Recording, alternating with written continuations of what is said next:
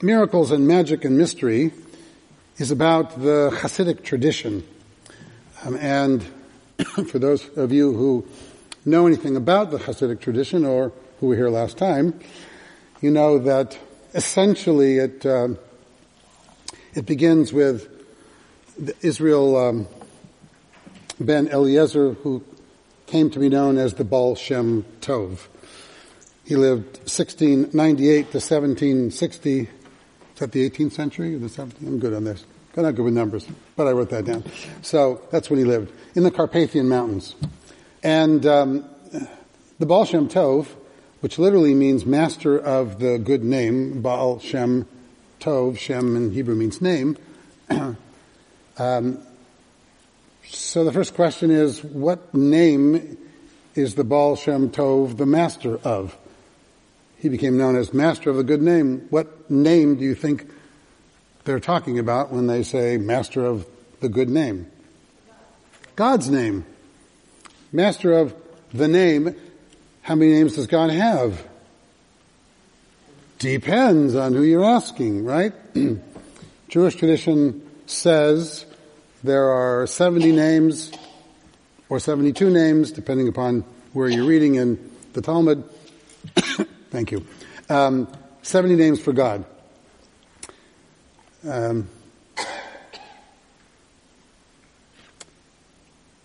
70 names for God. And in Hebrew, 70 Hebrew names for God. There are lots of other names for God. 70 names for God. The name that the Baal Shem Tov is master of is God's personal, intimate, secret then not so secret because God told what God's secret name was, which in Hebrew is Yud He Vav He. Yud He Vav He in Hebrew, which when we read it, we always read it Adonai. So whenever you read Adonai, almost all the time, when you read Adonai, it's the Yud He Vav He name of God. God's name's written, lots of different God's names in the Torah, Elohim, El Shaddai, there's all kinds of names for God. But this name, God tells Moses, this is my personal private name that I didn't tell Abraham, and I didn't tell Isaac, and he didn't tell Jacob, but I'm telling you. The name, And names are very powerful, after all. What's the first thing that Adam in the Garden of Eden gets to do to show that he's the most powerful creature on the planet? What's he get to do? He gets to name all the other animals. He didn't get to name himself, but he gets to name all the other animals. Naming something gives you power over it. It's kind of like, remember the wonderful fairy tale Rumpelstiltskin? Remember that tale? So what was the point of Rumpelstiltskin was, Rumpelstiltskin said, if you could guess my name or whatever, you have power over me. Because naming gives you power. Yeah. It's not for classification because human beings, they classify things in general so they can make sense. So you're asking a very rational question. It's not for just classification because human beings like to classify things. Excuse me. Yes, of course, human beings are meaning makers. We can't stand something that's meaningless or random. So we take random things and we create an organization around them, whether there was an organization inherent in them or not. It's a great psychological experiment that was done, the name of which, of course, I can't remember, but back in the 50s. A great psychological experiment where, at some university, where they took a bunch of people, college students, because they're the best guinea pigs, but college students in a couple of rooms, and they gave them a sheet of paper with numbers, like a whole series of numbers, and they said, your job is to figure out the sequence of these numbers. What's the pattern of these numbers? And they put them in 10 different rooms and different groups and of course everybody figured out the pattern. Except for there wasn't a pattern. They were randomly generated, but everybody figured out a pattern. Oh, here's what the pattern is. Because that's how our minds work. We can't stand randomness. We have to impose order on chaos. Oh, by the way, the entire Torah, now hidden by this board, but the Torah, there's 3 of them back there, is about order out of chaos. We all know the very beginning of Genesis, Bereshit, bara Elohim. In the beginning God created the heavens and the earth, and the and it was tohu vavohu, it says in Hebrew. It was unformed and void, and out of this chaos, God creates order. And the whole 6 days of creation is this progression of order from chaos. From the broadest categories to the most narrow categories, and separating out the earth from everything else, light from darkness, and then the earth from the other planets, and then water from land, and we're getting more and more specific, and then vegetation, and then animals, and then finally, the crown of creation, the person who wrote the story, the human beings, right? Because that's how human minds work. Regardless, the naming of something is in human society an act of power, an act of control. Giving names, why do you think we take away people's names from them when they go to prison? Not just because it's easier to keep track of them, but because it dehumanizes and controls people. Suddenly they're just a number. Suddenly you've taken away part of their humanity, and it's easier to, in theory, control people. All the science fiction things about the future that are negative have to do with losing names and getting rid of names and having numbers and having whatever. Why do you think concentration camps and we have numbers? It's to take away the name. So, you had a question. I saw your hand go up. Yes. Are you going to argue with me? Is naming getting power over something square, but humans naming God? 73. Beautiful question. How does this naming that I'm talking about square with the naming of God? Because after all, human beings name God. Lots of times. All kinds of names. That's exactly my point. We name something that we want to have some kind of connection, control over. So in naming God, in naming the unnameable, which is one of the names of God, we gain a little bit of control over that which is beyond our control, because God is, by definition, beyond our control. So the names of God often are attributes of God, qualities of God. We'll call, one of the names of God is, Harachaman, from, the compassionate one, with a capital T, the capital C, the compassionate one. So we take qualities of godliness and we use them as names of God. All of this is because I started with Baal Shem Tov, the master of the good name being God's name. This name is like a magic name because it's the most, according to the Torah and Jewish mysticism, it's the most intimate of God's names. And so the Hasidic masters would write God's name on amulets as a protection, or versions of God's name. For example, on our beautiful ark, you all know our beautiful ark, you can see it over there. I love how I teach. It's total stream of consciousness. So here's our ark, which is what? What's the ark? What's the image in this ark? Burning bush. Looks like a tree of life, also a tree of life. It's a burning bush, because this is a symbol of revelation. Burning bush is like one of those great iconic Torah moments of revelation. God speaks out of the burning bush. So this is a burning bush, that's why it's lit, and and then the Torah sort of emerge out of the burning bush. There are two names of God on this ark, written on this ark. One of them is this Hebrew letter, which is the Hebrew letter Hey. Hey. It's a symbol of God's name in rabbinic writing. Why? What does Hey stand for? It stands for, here, Hashem, the name. Master of the name. The name, because the name is one of God's names. Only Jews would do that. What's God's name? Name. That's God's name. The name. It's the name with a capital T and a capital, the name. What name? God is God's name, or this name, or the Yud Hey Vav, the name. So we call God the name. Like we call God Hamakom, the place. Where's the place? Why is God called the place? Because when the Hasidic Rebbe Menachem Mendel of the town of Kutz asked, where is God? The answer was, wherever you let God in. That's where God is. That's one of the core ideas of Hasidic thought, is that God is everywhere, but only in potential.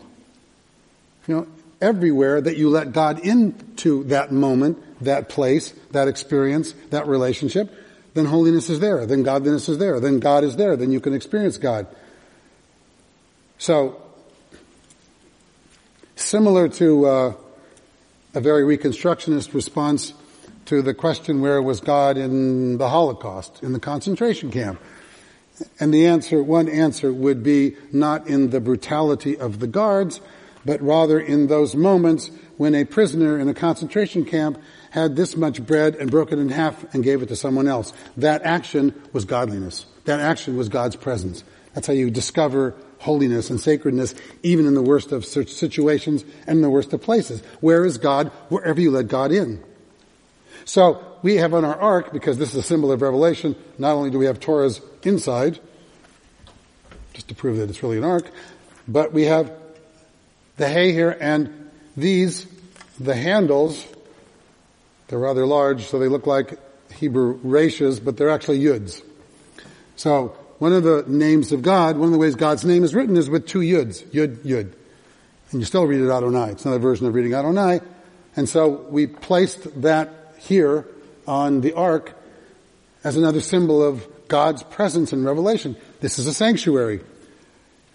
On the outside of the building, when we dedicated the building, those of you who were here, some of you were, a bunch of you were, when we dedicated the building, there's a plaque outside on Muskingum, and the plaque has a phrase from the Torah, the Torah portion of a week or so ago, that said, Asuli mikdash v'shachanti b'tocham, which means, build me a sanctuary that I might dwell among them. That's what it literally says.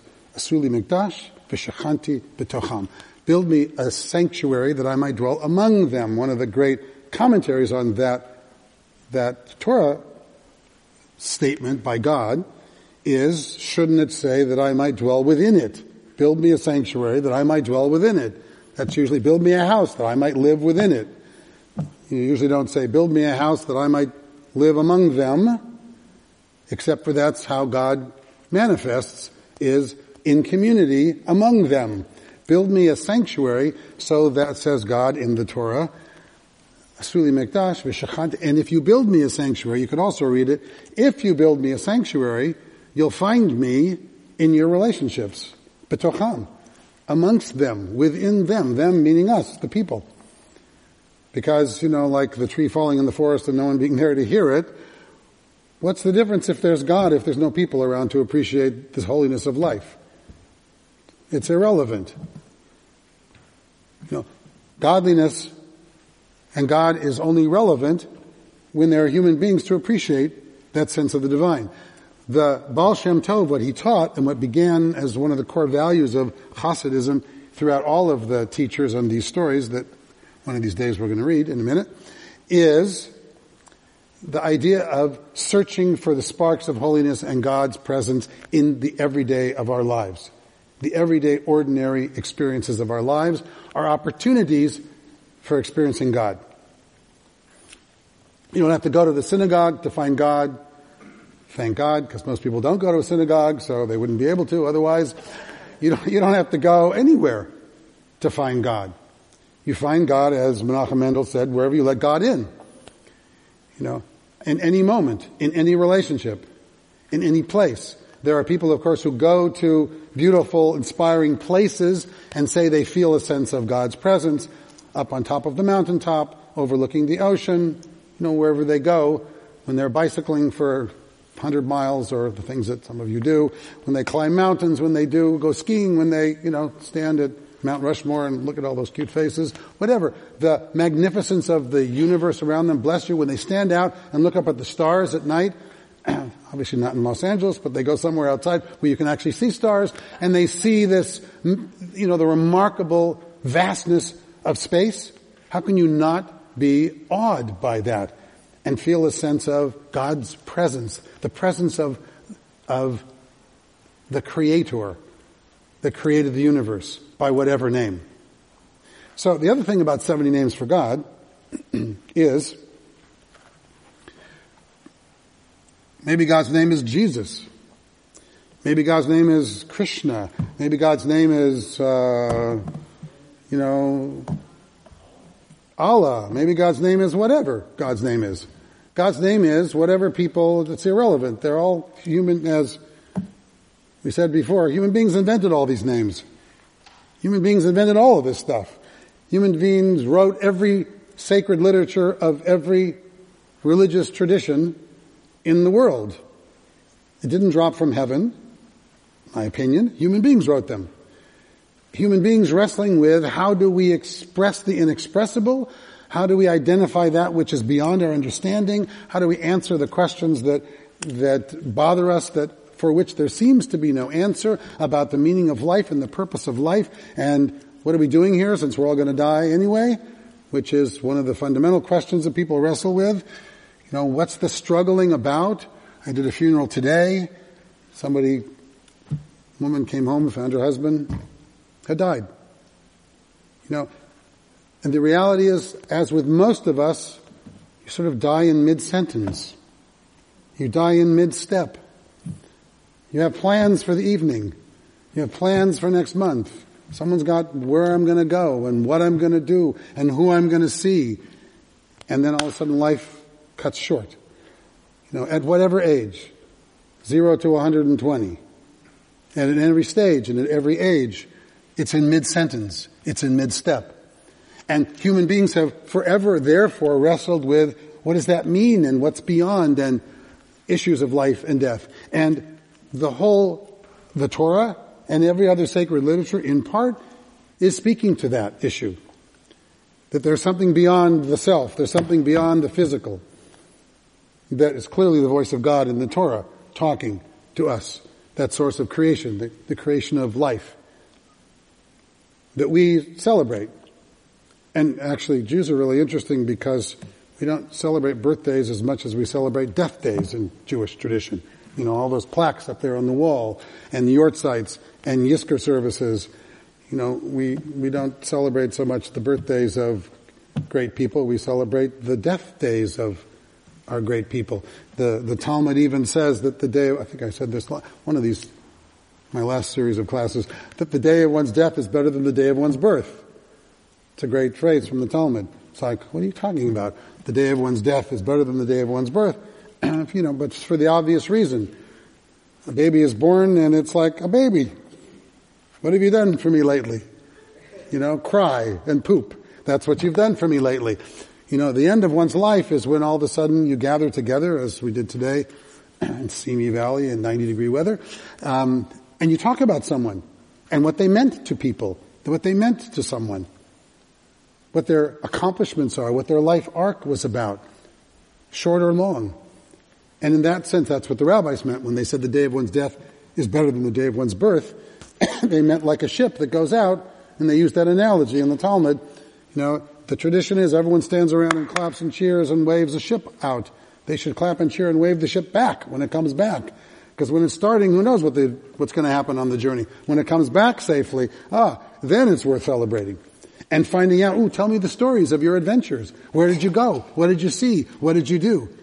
And that's the quality of the life that those voyagers experienced, just as at the end of our lives, we gather together and we tell stories about the people we love and what we cherish and what they meant to us. How did I get on this? I don't know. So, the point of... That's the way I think.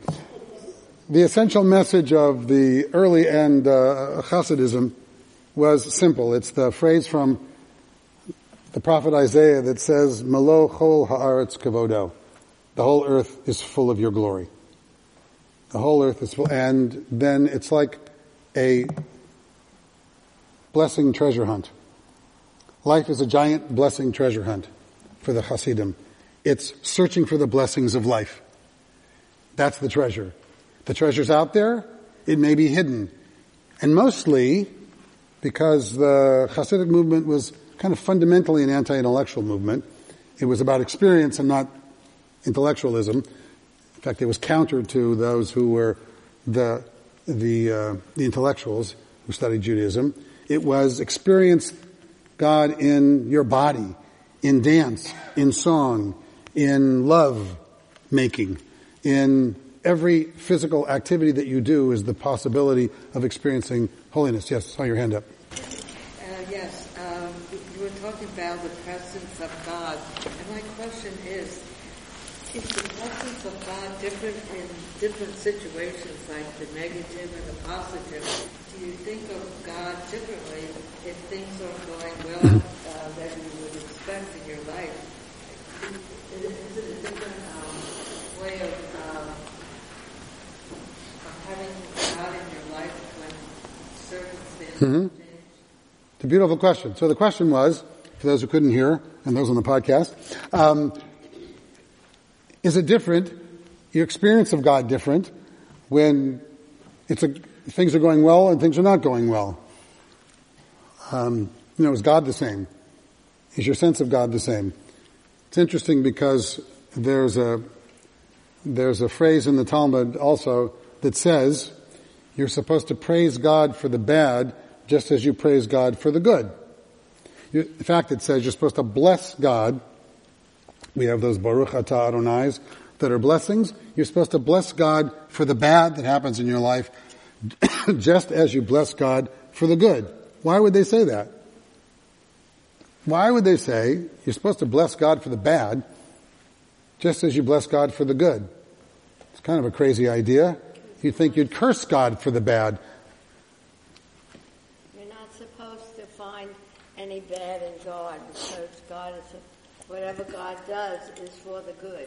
So maybe one idea is you don't want to find bad in God. God is God, and we talk about God as being good. So it's just that your mind may not be big enough, smart enough to figure out what's God's plan in whatever is happening right now that seems to be bad. And indeed, that argument is a very popular religious argument about how to cope with bad things that happen in life, which is God has a plan, you just don't know it, you can't figure it out. Have faith that, someday it'll be revealed to you. And for many people, that answer works for them. That, for many people, that answer really pisses them off. And it doesn't work for them at all. And they say, when something bad happens, it was bad. Somebody dies you love, it's bad. And so they need to find another way of responding to that same question. Why should you bless God for the bad like you bless God for the good? Susan, yeah. Because sometimes the bad, looking at in retrospect, offers an opportunity for change or growth that wouldn't have been there if the good had. So for sure, sometimes, as Susan says, what looks like it's bad in the beginning actually does turn out to be not bad. Or rather, it was bad, but what you did with the bad, how you reacted to that trauma or that horror or that tragedy took you in a place that you wouldn't have gone, and there ended up being something good out of it. Not that that was the reason for it. I don't personally believe God does bad things to people so they can learn lessons and do something better. But I do believe human beings have the capacity, the remarkable, resilient capacity to take bad things that happen to us, small bad things and big bad things, and because of our own talents and our own sensitivity and our own abilities, to use them and make something good in our own lives as a result. We have that ability. Now, one of the things that I say all the time, because I believe it, I'll say it again, is that the Torah also talks about blessings and curses, which is where the rabbis got this idea you should bless God for the bad things, because it says that God there's blessings and curses in life. And the fact of the matter is, often you can't tell which are the blessings and which are the curses in life. That's for sure. For sure, all of us have had experiences of things happening, and at that moment, we thought that thing was the worst thing that happened. We lost our job, our relationship broke up, we were pining away for that person, and in the end, we ended up with a better job. We ended up in a different career. We ended up with all kinds of, that as we step back from it, what started out as a curse ended up being a blessing, and often it's the reverse. You think it's the best thing since sliced bread, and it turns out to be like, how did I get stuck here? Happens all the time. So another way of thinking about why you should bless God for, which is what Hasidim teach as well, you bless God for the bad as the good. Any other suggestions? Yeah. I feel that sometimes when I feel not that it is a blessing, but when we pray, we ask God and we are testing our own faith. Uh-huh. And asking for strength. Very often, what prayer is asking for strength. Strength to cope with that which life gives us, all the twists and turns that we don't anticipate, some of which we like and some of which we don't like. Learning how to cope with the totality of life. Here's one of the reasons that we say you should bless God for the bad as well as the good. Because life is messy and complicated. It's not either or. Nobody in this room has all one or all the other. Nobody has had all a good life. Unless that's the way you choose to see everything that happens to you. Without pain, without suffering, without sickness, without death, without loss, without sorrow. Nobody has that. We have all of it. We have good and bad. We have blessings and curses. All of us. That's the nature of life. I say this all the time too, and apologize for my repetitions, but you got me, so you get stuck with them. My favorite image, metaphor, I suppose, for life is the EKG. They plug you into an EKG to see what your heart is, and if you're alive, this is what it does. Right? This is what your heart does. Up and down and up. This you don't want to see. They plug you in and it's doing this, something's wrong. Seriously wrong. Right? That's death. That's not life. This is life. This is literally the pulse of life. You can't avoid this. You don't get to vote on it. This is what life is. Up and down, up and down. Some people's are like this. Some people's are like this. Everybody's is up and down and up and down. Nobody's is this. When you get to the end, that's what it is. The very nature of living is the ups and downs, the triumphs and the tragedies, the joys and the sorrows of life. That is living. And so we bless God for our lives. That's why you bless God for the bad as well as the good. Because you bless God for the gift of this life which has all of that stuff in it. All the time for everybody. Ups and downs and ins and outs and blessings and curses and joys and sorrows. And that's the reality of life. Some are longer, some are shorter, but all of them are short after all. Like this in time. After all, a tree lives longer than we do. So, we shouldn't get too arrogant about ourselves. But rocks, after all, they live much longer than everybody, so to speak. So, some people that are kind of like rocks. But the idea is to find God, Melocho la'aretz kavodo, that all of life is filled with God's glory, and it's a gigantic, everyday blessing hunt. Hunting for blessings. So, we're going to read this in 1 second. Let me just, here's a little history lesson. Ready? Jews were expelled from England in 1290, expelled from France in 1306 and again in 1394, expelled from Hungary in 1349, expelled from Austria in 1421, expelled from Lithuania in 1445 and again in 1495, expelled from Spain, of course, in the famous 1492, expelled from Portugal in 1497, prohibited from living in Russia from the 15th century to the end of the 18th century, expelled from Bohemia and Moravia in 1744, and should I go on? So, you'd think, who would want to join this people? Who can't stay put? They keep getting kicked out of. Look at all these countries we got kicked out of. We are the quintessential wandering Jews. That's why we're called the wandering Jews, because we kept getting kicked out of every country there is. So far we haven't got kicked out of here yet. But, maybe Trump gets elected, maybe we'll get kicked out, who knows. But he's kicking everybody else out, so he hasn't got around to the Jews yet. But, they start with one, you never know who's coming next. So not that that was a political statement at all. Just saying. In any event, so here's the thing. Jewish mysticism, I'm retired, I can get away with it. Jewish mysticism, that's my mantra for everything. I'm retired, I can get away with it. Jewish mysticism which is part of the whole Hasidic tradition, recognizes that we as a people are in exile. Look, exiled from all of these, everywhere. Wandering the earth, no place to rest. Certainly that was before Israel came along, and we at least had our own country back again. Not that it's so safe there, but, anywhere. We didn't have a place. And they created their theology, their idea of God and godliness, as an exile theology. Just as we are exiled because we want to connect with God, God is in exile, said the Hasidic masters, the Rebbes of Hasidism, starting with the Baal Shem Tov.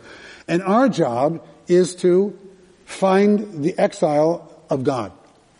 That is, when God created the universe, this is the famous idea of Lurianic mysticism, Isaac Luria, who said, if God filled Melo Chol Haaretz, the whole universe is filled with God's glory. I mentioned this last time in class version number 1. If the whole universe was filled with God, then there was no space in which God could create the world, or even the universe. So according to the Jewish mystics, in order for God to create the world, God had to voluntarily contract God's self. Hebrew it's called tzimtzum. God had to go create some space into which God could create the world. Otherwise there was no room for the world, because it was filled up with God. That's how mystics think. What can I tell you? So, God voluntarily contracted God's self, which then becomes, by the way, a role model for all of us, because part of our job, according to the Hasidic masters, is to imitate God. We want to be godlike. As humanly God, we are made b'tselem Elohim. It says in the Torah, chapter 1, human beings are created in God's image. Being created in God's image means trying to emulate those qualities of God that we as human beings can emulate. Compassion and justice and things that we hope for, positive qualities of God. So here's another one. God voluntarily contracted God's self in a fundamental sense of humility, so to speak, to allow space to create the world. In the act of creating the world, there were these sacred vessels of creation that couldn't hold God's energy and burst apart, and fragments and sparks of God went into the world and fell like, the bottom of the ocean and hidden places. And our job as human beings is to go search for those sparks and redeem them, which is literally what Tikkun Olam came from.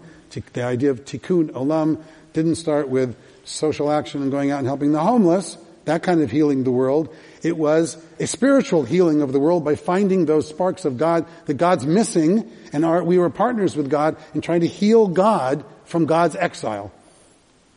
I know it's a brilliant idea, and you have no idea what I'm talking about, but neither do I. But that's what the mystics said. So you're in search of finding those sparks. That's part of why the Baal Shem Tov could say you can find God in the everyday, because every experience might have one of those hidden sparks of the divine within, and that's our job. So, one of the primary ways they taught is through stories. It's amazing. So if you have one of these, everybody have one? Okay. I love the first story because it's entitled Nothing. I would have you read, except for I'm on a podcast, so I have to read it. Reb Aaron of Karlin visited his Rebbe, the Maggid of Metzrich. That's, Maggid means teacher, Metzrich is a town, as often as he could. Returning home from one such visit, Reb Aaron was besieged by a great crowd of friends and fellow Hasidim, his followers. Tell us what you have learned, Reb Aaron, they cried. Tell us what you've learned. Just like every time I come to KI, people are yelling at me, Rabbi Reuben, tell us what you've learned. No, just kidding.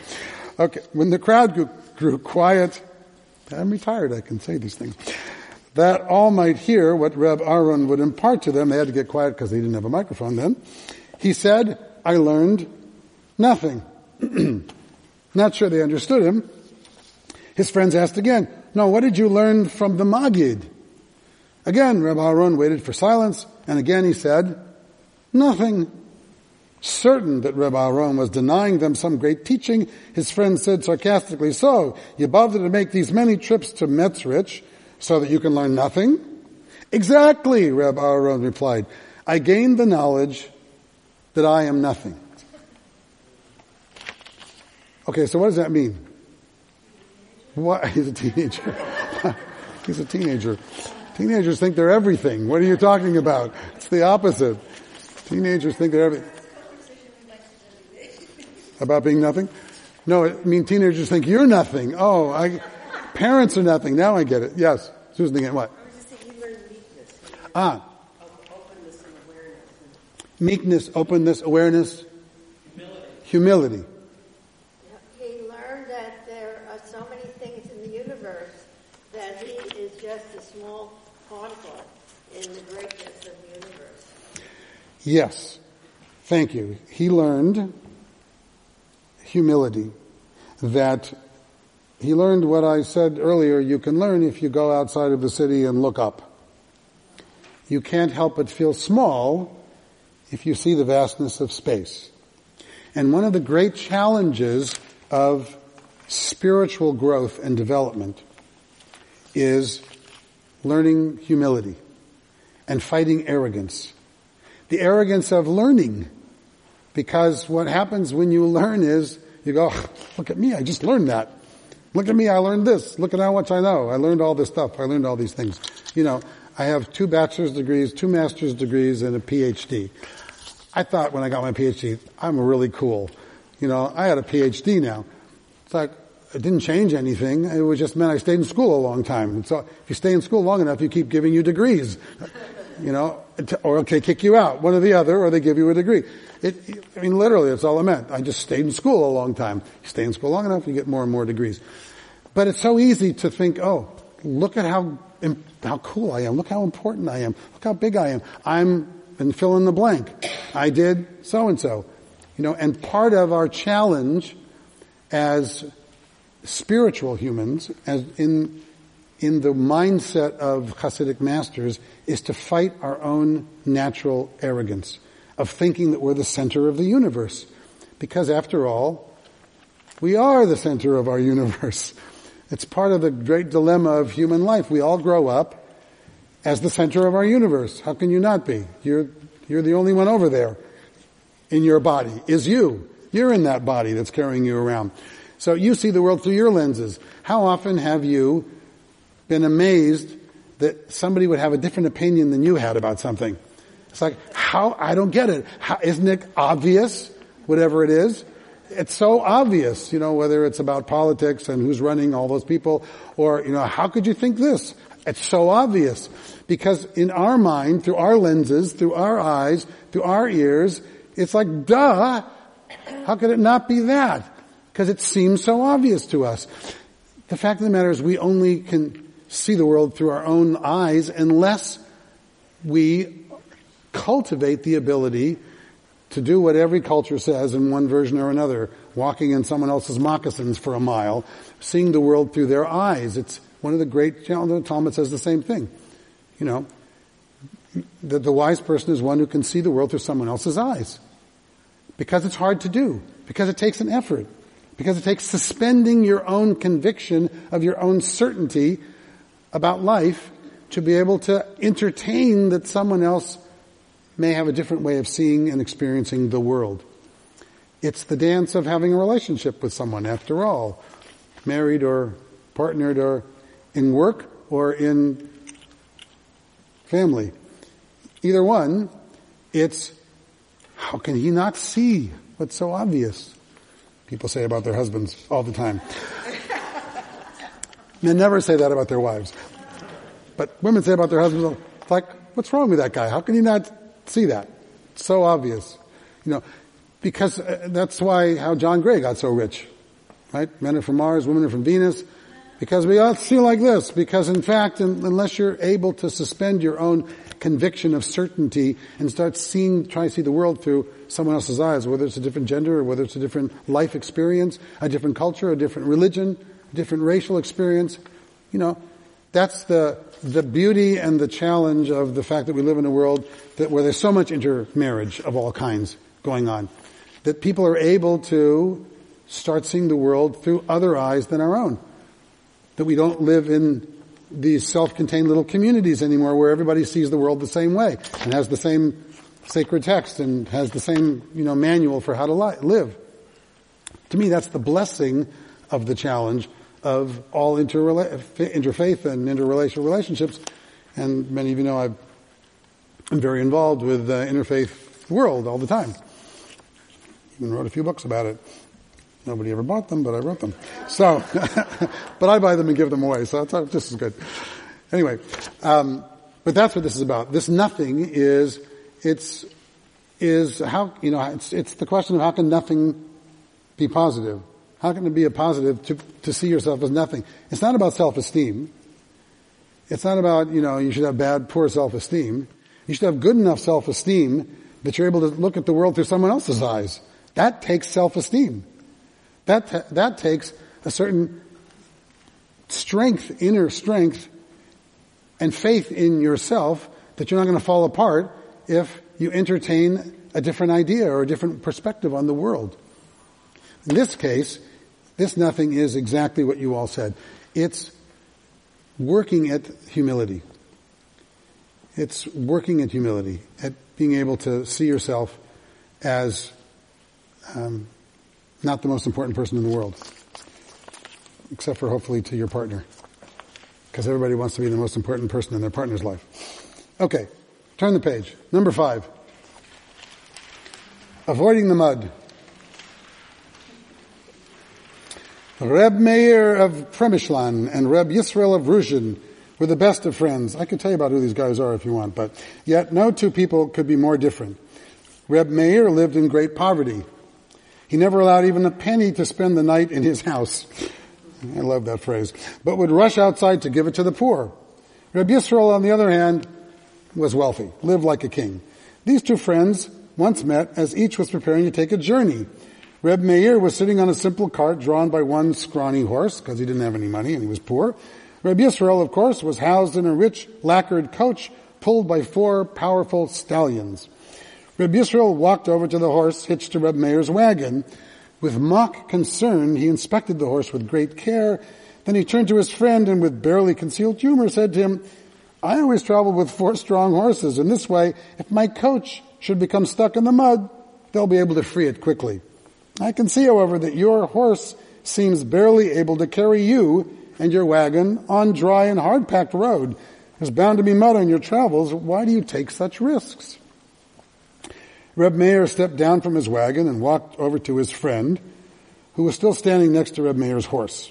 Placing his arms around his beloved old horse's neck, Reb Meir said softly, the risk, I think, is yours.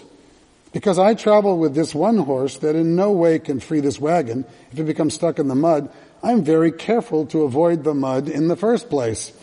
You, my friend, are certain you can get free if stuck, and thus do not look where you're going.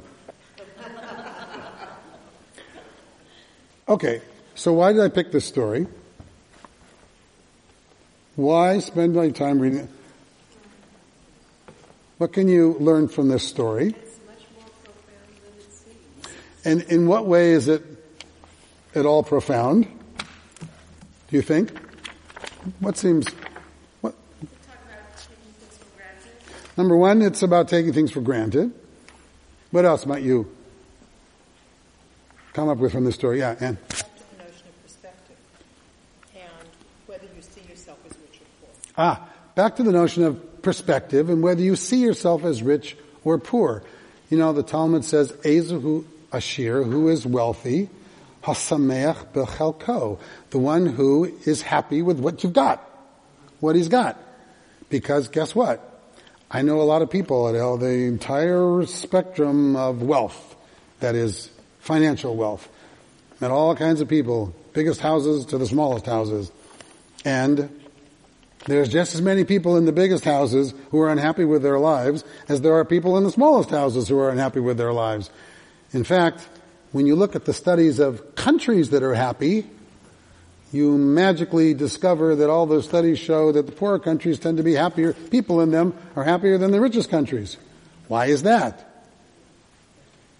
Because of rising expectations when you're here. It's like keeping up with the Joneses. Whatever you've got here, someone next door has got more.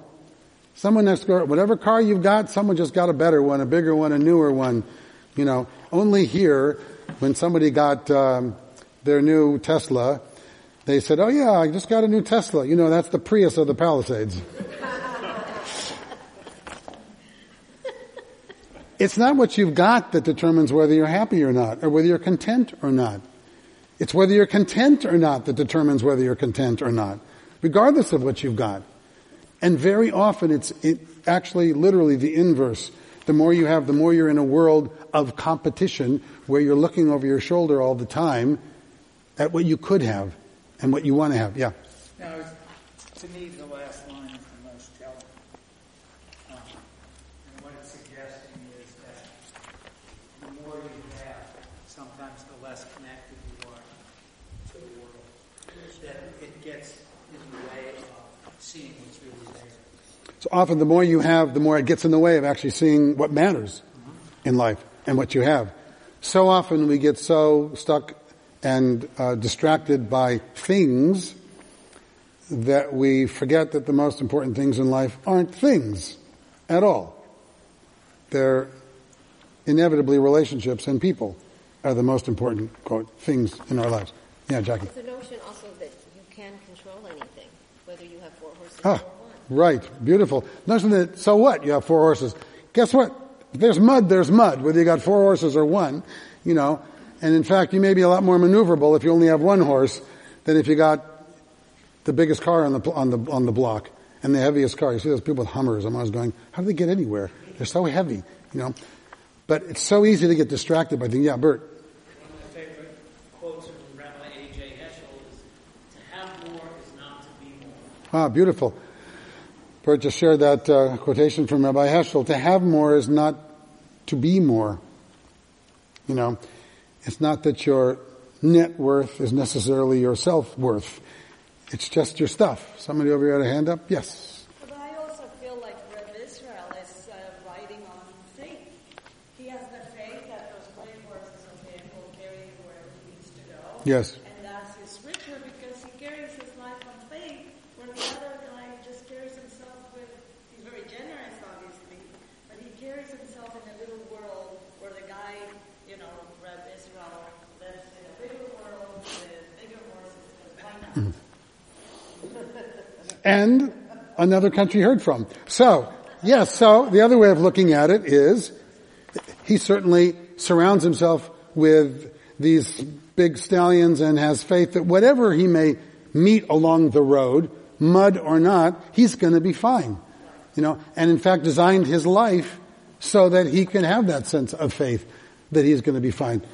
That's why I love these stories, because they're stories. That's the power of stories. You know, here's my favorite Hasidic story. It's not even on here. My favorite Hasidic story, I tell it to kids all the time because kids love this story. This is the story of the man with a wife and 3 kids living in a tiny little house and feeling like there's no room in his house. You've probably all heard the story.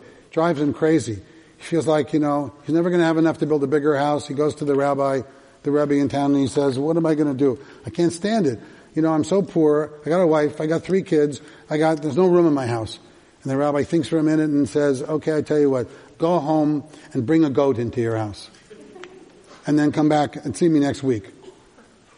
Because in those days, people actually listened to the rabbi. He went home, brought a goat into the house for a week. A week later, he comes back to the rabbi. He says, Rabbi, now I have a wife and 3 kids and a goat in my house.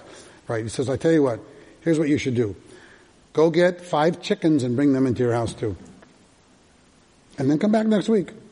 Goes out, finds 5 chickens puts them in the house. Now he's got a wife and 3 kids and a goat and 5 chickens. I think I'm going to remember all these.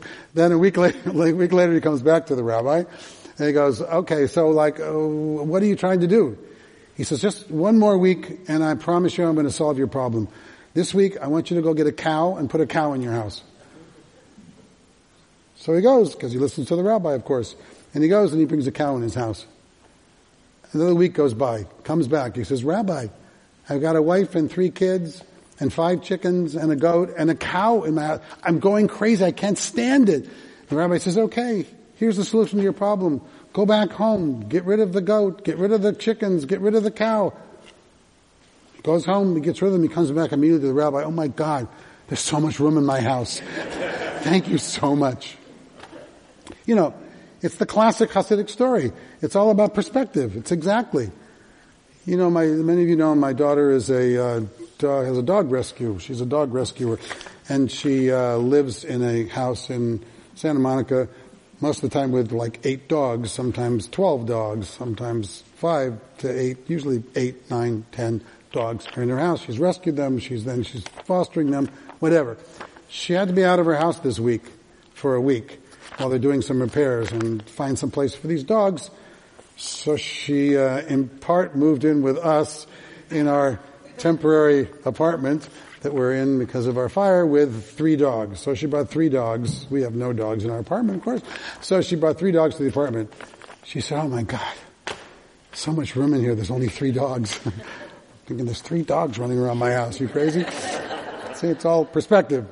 Cable thinks it's like the greatest thing since sliced bread. There's only 3 dogs in the house. So, it's exactly right. You know, life is so much about, and one of the fundamental lessons of the Rebbes of the Hasidic tradition is that attitude is everything. Attitude is everything. You know, whether you're poor or rich isn't about how much stuff you have. Yes, there are certain objective facts about whether you can feed your family or not. But, you know, we all know once you have clothes and a roof over your head and food, that's really all human beings, and love. That's what human beings need. Relationships and nurturing. Everything else is extra. You know, I mean, I told some of you, we had this fire in September in our house, September 10th to be exact. We've been out 5 months plus. So, well, they're not doing anything to rebuild, but they're supposed to be. In any event, so because we had this fire and we had smoke damage everywhere, they took everything out of our house to be cleaned that wasn't burned, which was most not burned.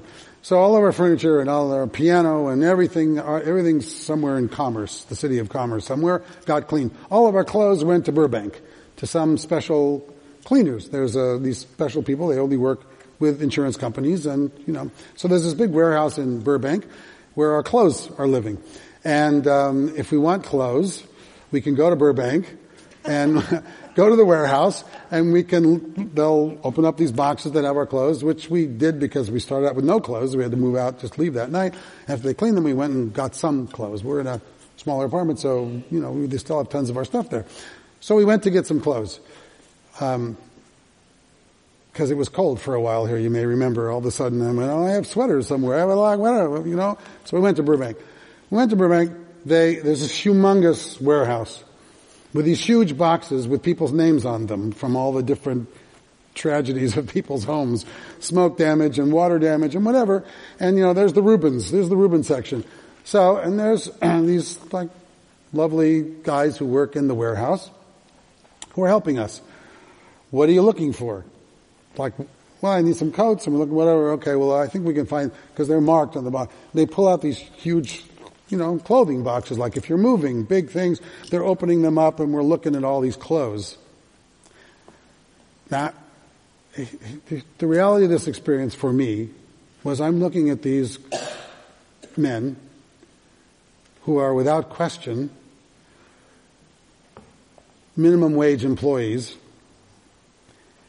and the embarrassment of riches of the amount of clothing that I had in all these boxes that came out of my closet, because I like clothes, and I'm always acquiring and never getting rid of, as is Dee Dee, you know, and when we built our condo before it burned, we have this huge closet. It's one of the things we did because we were building it. Fabulous closet, lots of clothes, and I was embarrassed, literally, standing there looking at how much clothing I had. What a waste. Who needs all this clothing? There was no way I needed all of this stuff that I had. I was giving clothes. Anybody have 9.5 size shoes? I said to these guys here.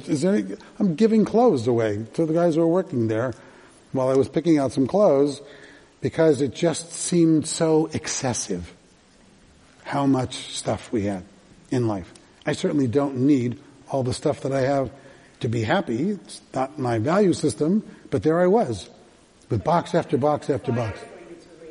Yeah, and I'm saying blessings and curses. So, we're not moving all that stuff back in either. I can guarantee it. We're giving at least half of it away as it comes. In the moment it's sitting there, so it's sitting there. When they're going to move it out, we'll direct them where to go. Yeah. So, but that's the point. The point is, Ezu Ashir Hasameach Becholko, who is wealthy? Those who are content and happy with their lot, with who they are, with what they have. Doesn't mean it's something wrong with wanting something nice. There's nothing wrong with wanting something nice.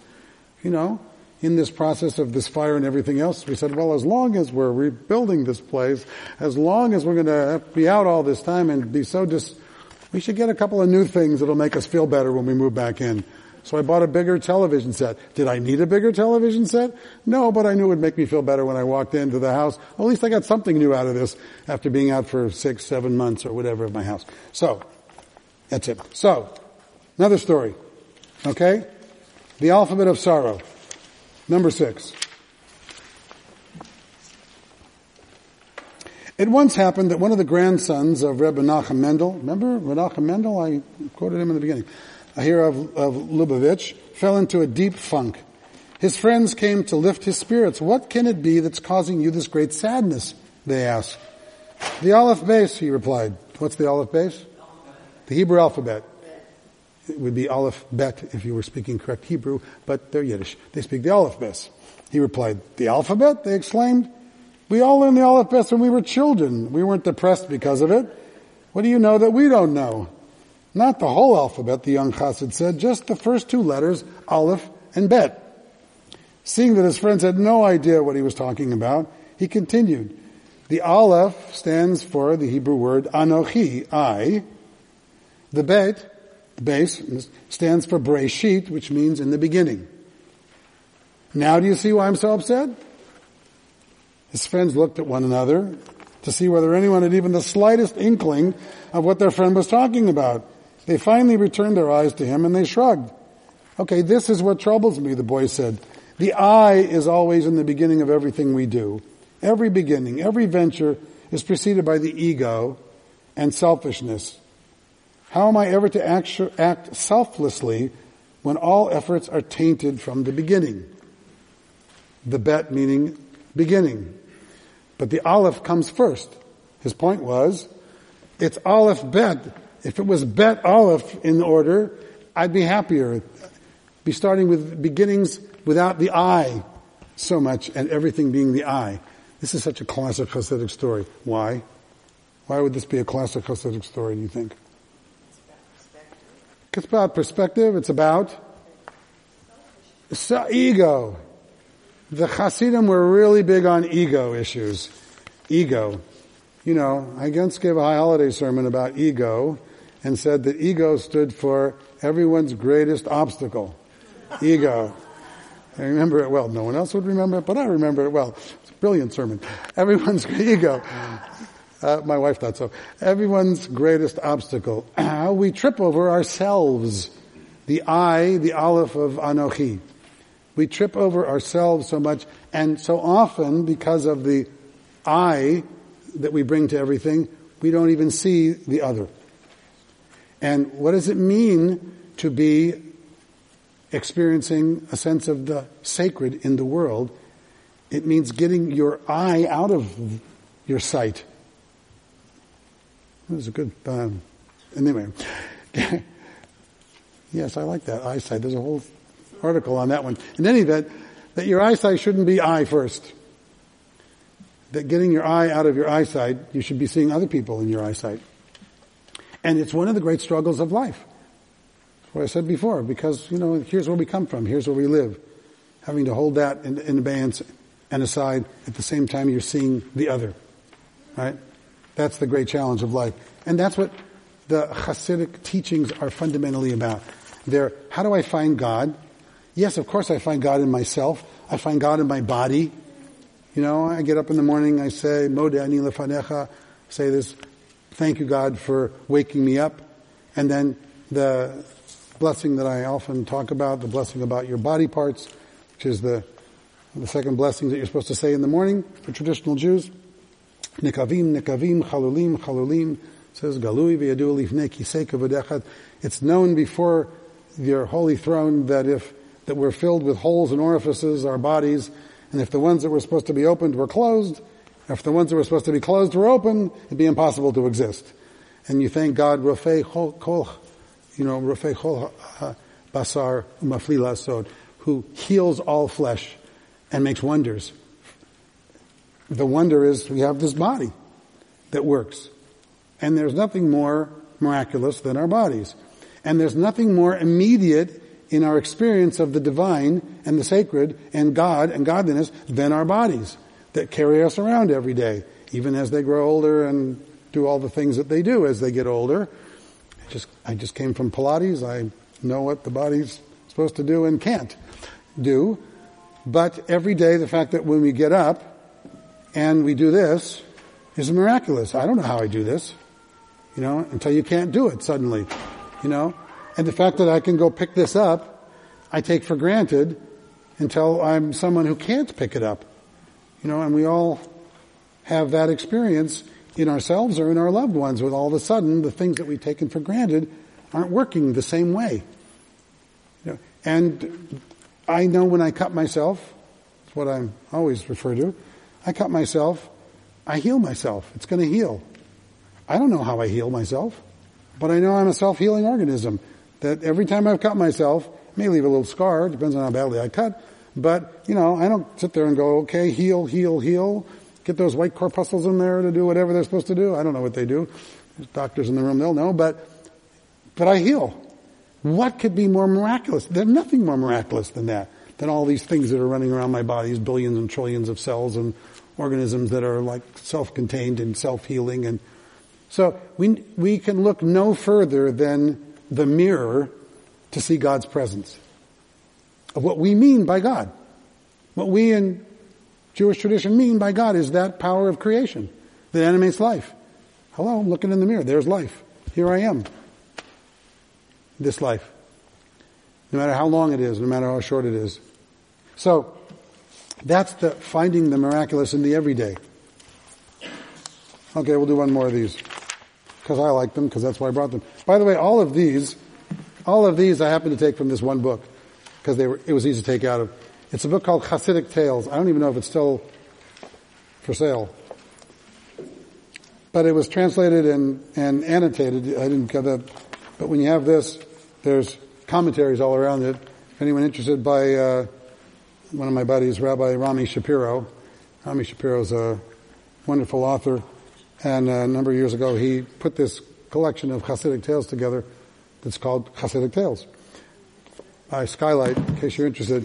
Yeah. I just want to make one point. Please. What struck me in this story, it relates to what you talked about doing in funerals today. Yeah. I've been to any number of funerals where people give eulogies. Yes. Filled with yes. So, and for those who couldn't hear, Wayne's saying, talking about themselves. Been to many funerals where they give eulogies that are filled with I. They're end up talking about themselves and who they are in relationship to the person who died, as opposed to the person who they're allegedly eulogizing. Yes, the I came first, like it did. The Aleph comes first. The I comes first. It's a big challenge in life. And it's a balance, because I'm not saying and they're not saying you shouldn't feel good about yourself. You shouldn't have a good self-image. You shouldn't feel successful about who you are and glad for your own abilities and your own accomplishments. This room is filled with accomplished people who've done all kinds of things. And yes, it is perfectly appropriate to feel good about yourself and your own abilities and your own talents. It's just not to let them get in the way of seeing everybody else. As if you're walking around going, look how good. It's all about me anyway, right? Do you have a hand up and I missed it? You answered the question, right? Because I was wondering, then what's the purpose of this? Yeah, you don't know. You got you also need the Aleph. This is the dance of life. You need the Aleph. Here's the other thing. As long as we're playing Hebrew games, What sound does Aleph make? Nothing. No sound. Aleph is silent. It's a silent letter. That's what's so wonderful about Aleph. In fact, it's why one of my favorite midrashim, one of my favorite rabbinic stories is about the giving of the Torah on Mount Sinai. Right? And it says, when the children of Israel were gathered at the foot of Mount Sinai, and God spoke the Ten Commandments, spoke the Aseret HaDibrot, the Ten Commandments, they heard, but were terrified, they heard God speaking. But what did they hear? According to this midrash, they only heard the first word.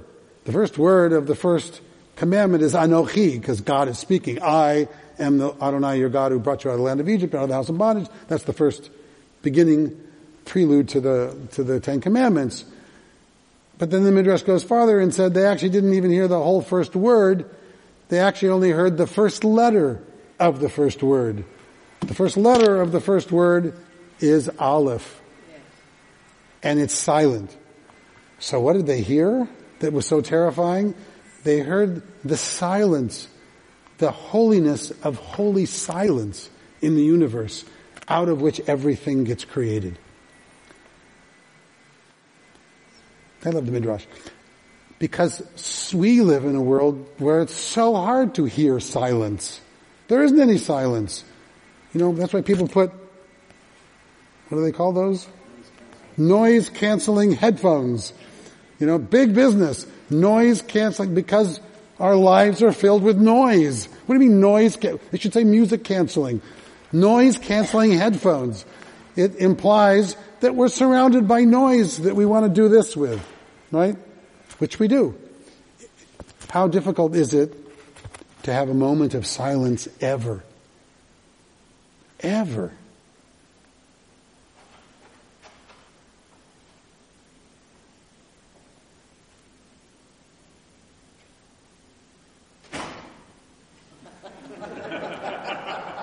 I knew that was coming.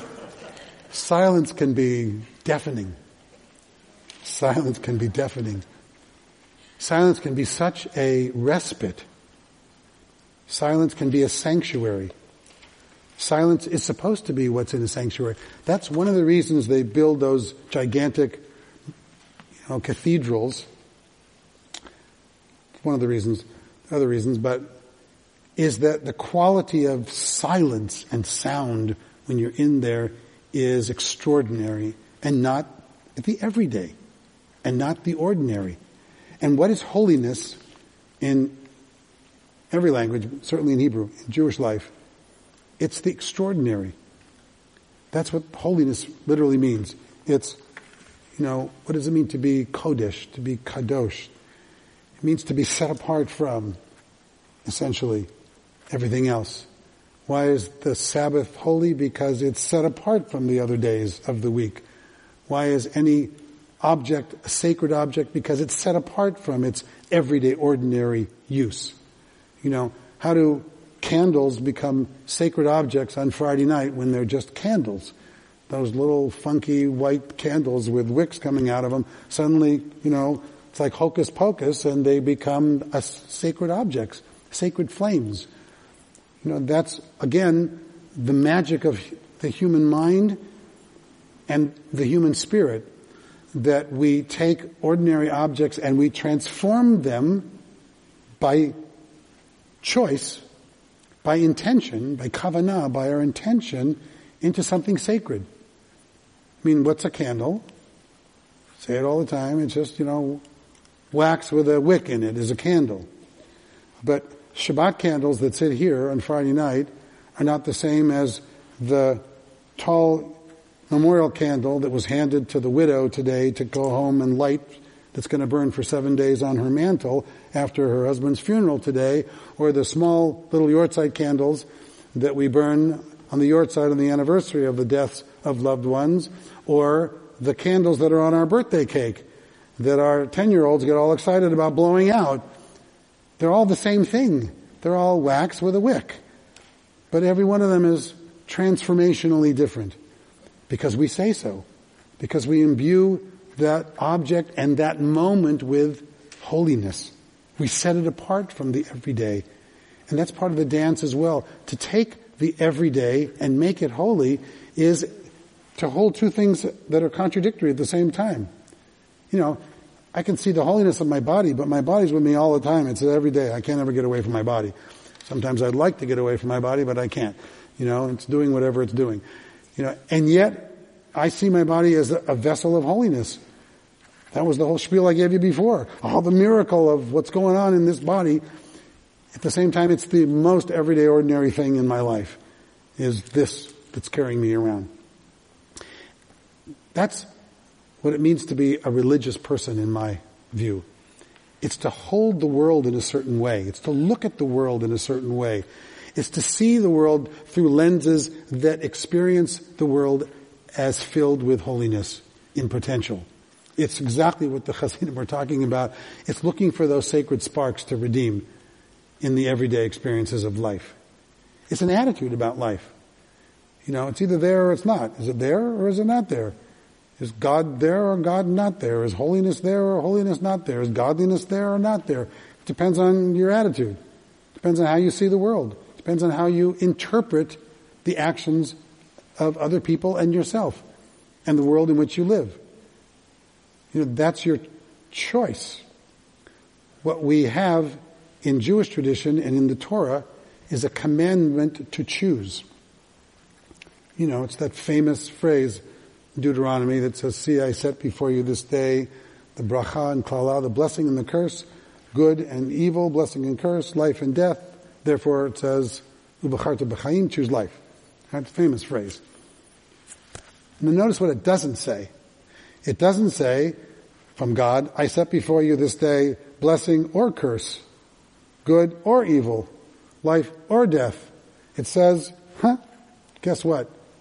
Back to that question of why we should bless God for the bad and the good, because it's what we get. Blessing and curse, good and evil, life and death, they're all of it, we have all of it, and we don't get to vote on whether we have all of it. We have all of it. And therefore, even in the reality of that there's good and bad and blessings and curses and life and death all around us, it's up to us to make choices every day. We get to choose how we act. We get to choose who we are. We get to choose how we experience how other people act and what life offers us and presents us with. We get to choose what that means.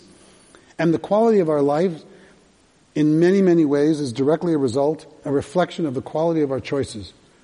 What we choose to see. People that walk around as if they have a cloud over their heads all the time. Everything sucks. Everything's bad. Everything's this. They see the bad in everything. Whatever it is. Here, have these 2 loaves of bread. You didn't give me 3? I need 3. It's like, I had a daughter like that once. Still do. Here, would you like this? But I want one more. It's always one more of whatever it is. It's people like that. Lots of people. They walk around, whatever it is, it's not enough. Whatever it is, it's blue, but I wanted green. It's pink, but I wanted white. Whatever.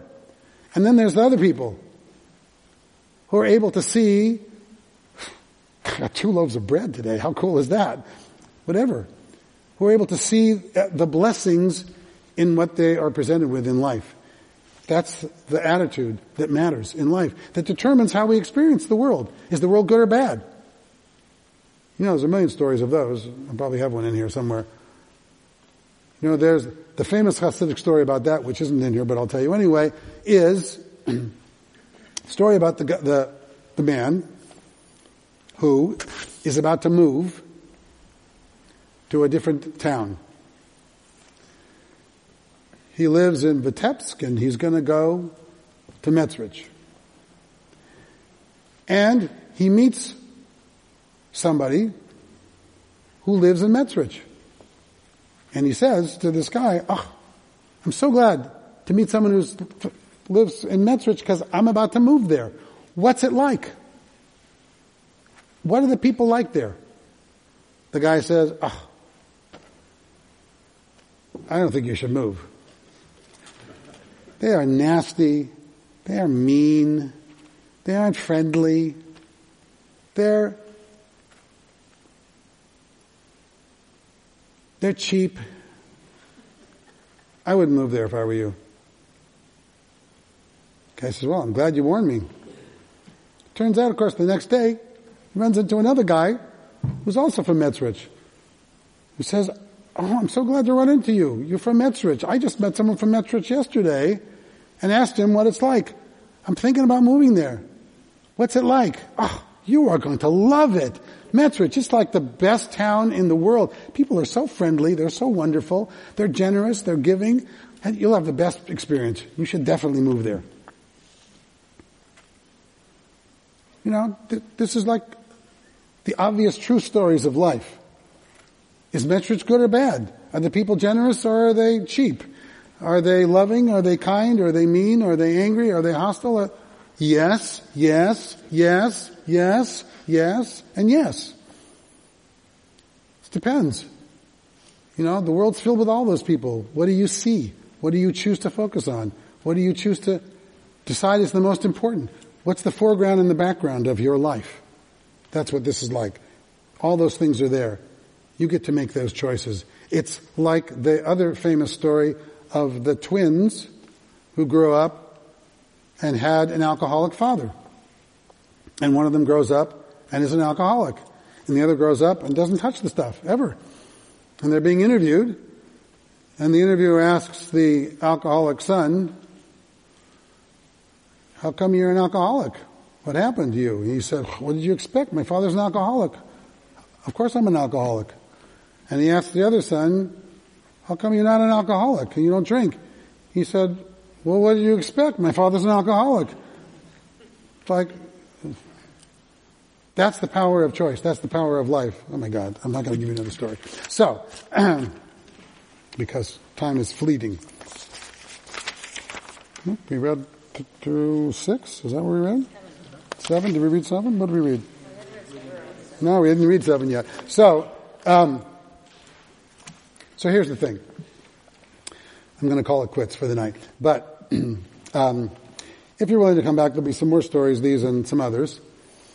Because I think that stories are a way that we learn in an enjoyable way, hopefully, about some of the values of life and about ourselves, to see ourselves reflected in these stories.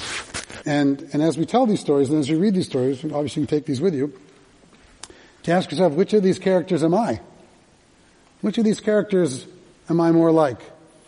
You know, and what lesson is it that I can take away from these stories? Because like the stories in the Torah, which is why the Torah is so wonderful, has such powerful, meaningful stories, and, you know, we see ourselves reflected so often in the lives of the people we read about.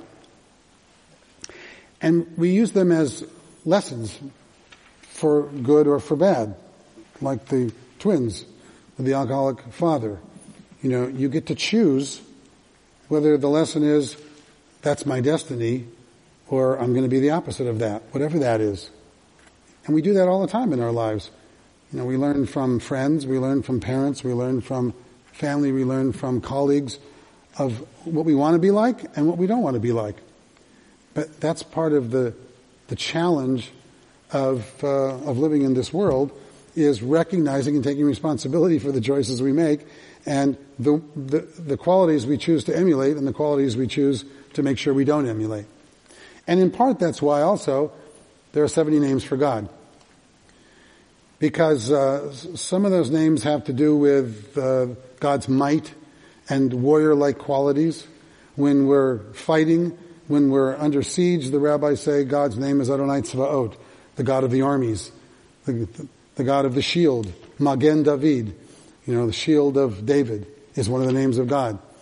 When we need protection, when we stand in the high holidays and we say Avinu Malkeinu, our Father, our Sovereign, it's as if we are in need of a loving, caring, benevolent parent in our lives. It's not that we think God is like a boy, necessarily. Some people probably do, but, you know, and part of the challenge, remember, this is a Reconstructionist congregation. Next year I think I'll teach a little about Reconstructionism. But one of those things is Mordecai Kaplan. I'm working on a book on Mordecai Kaplan at the moment, and quotations from Kaplan.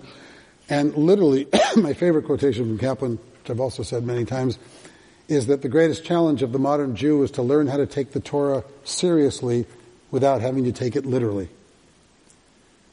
And I think that's true of all religious texts and all sacred texts and all ideas that are religious ideas, including ideas that we wrestle with about God and holiness and the divine. It's to learn how to take these, how do we wrestle with these seriously without getting stuck in the literalness of our words. Because the rabbis also say, Dibrat Torah Kilshon B'nei Adam, that the Torah speaks in the everyday language of human beings, because that's the only language we've got. So, we talk about these challenging, difficult subjects in life with everyday words that we then take literally because they're everyday words when they weren't intended literally. And to remember that those Torah scrolls, somebody wrote those. Somebody or buddies, we don't know, no one was there. Somebody wrote every one of those stories. Somebody wrote those stories about Abraham and wrote those stories about Isaac and wrote those stories about Jacob. Somebody that didn't like most of them, I think, and wrote those stories about Moses and how they acted in their family struggles. And in part, all of those stories make us grateful that who we are and the families that we've got. And our lessons that we can draw on. That the Hasidic tradition then takes and turns into stories about the common man and woman, mostly men, because they were men writing these stories about, men. So they're very heavily male stories. But it's the every person, literally. It's seeing yourself in the every person of the Carpathian Mountains, and figuring out. So next time, I'm going to have some more stories, and then I'm going to ask you to tell me a story. So if you have a Hasidic story that you learned from someone, and you're willing to share that, I may have a few of those, which will be a little bit of a challenge because it's still going to be on a podcast, and so I'll have to repeat some of it. But thank you all for coming to this evening. It's always a pleasure to see you, and some of you I'll see next time.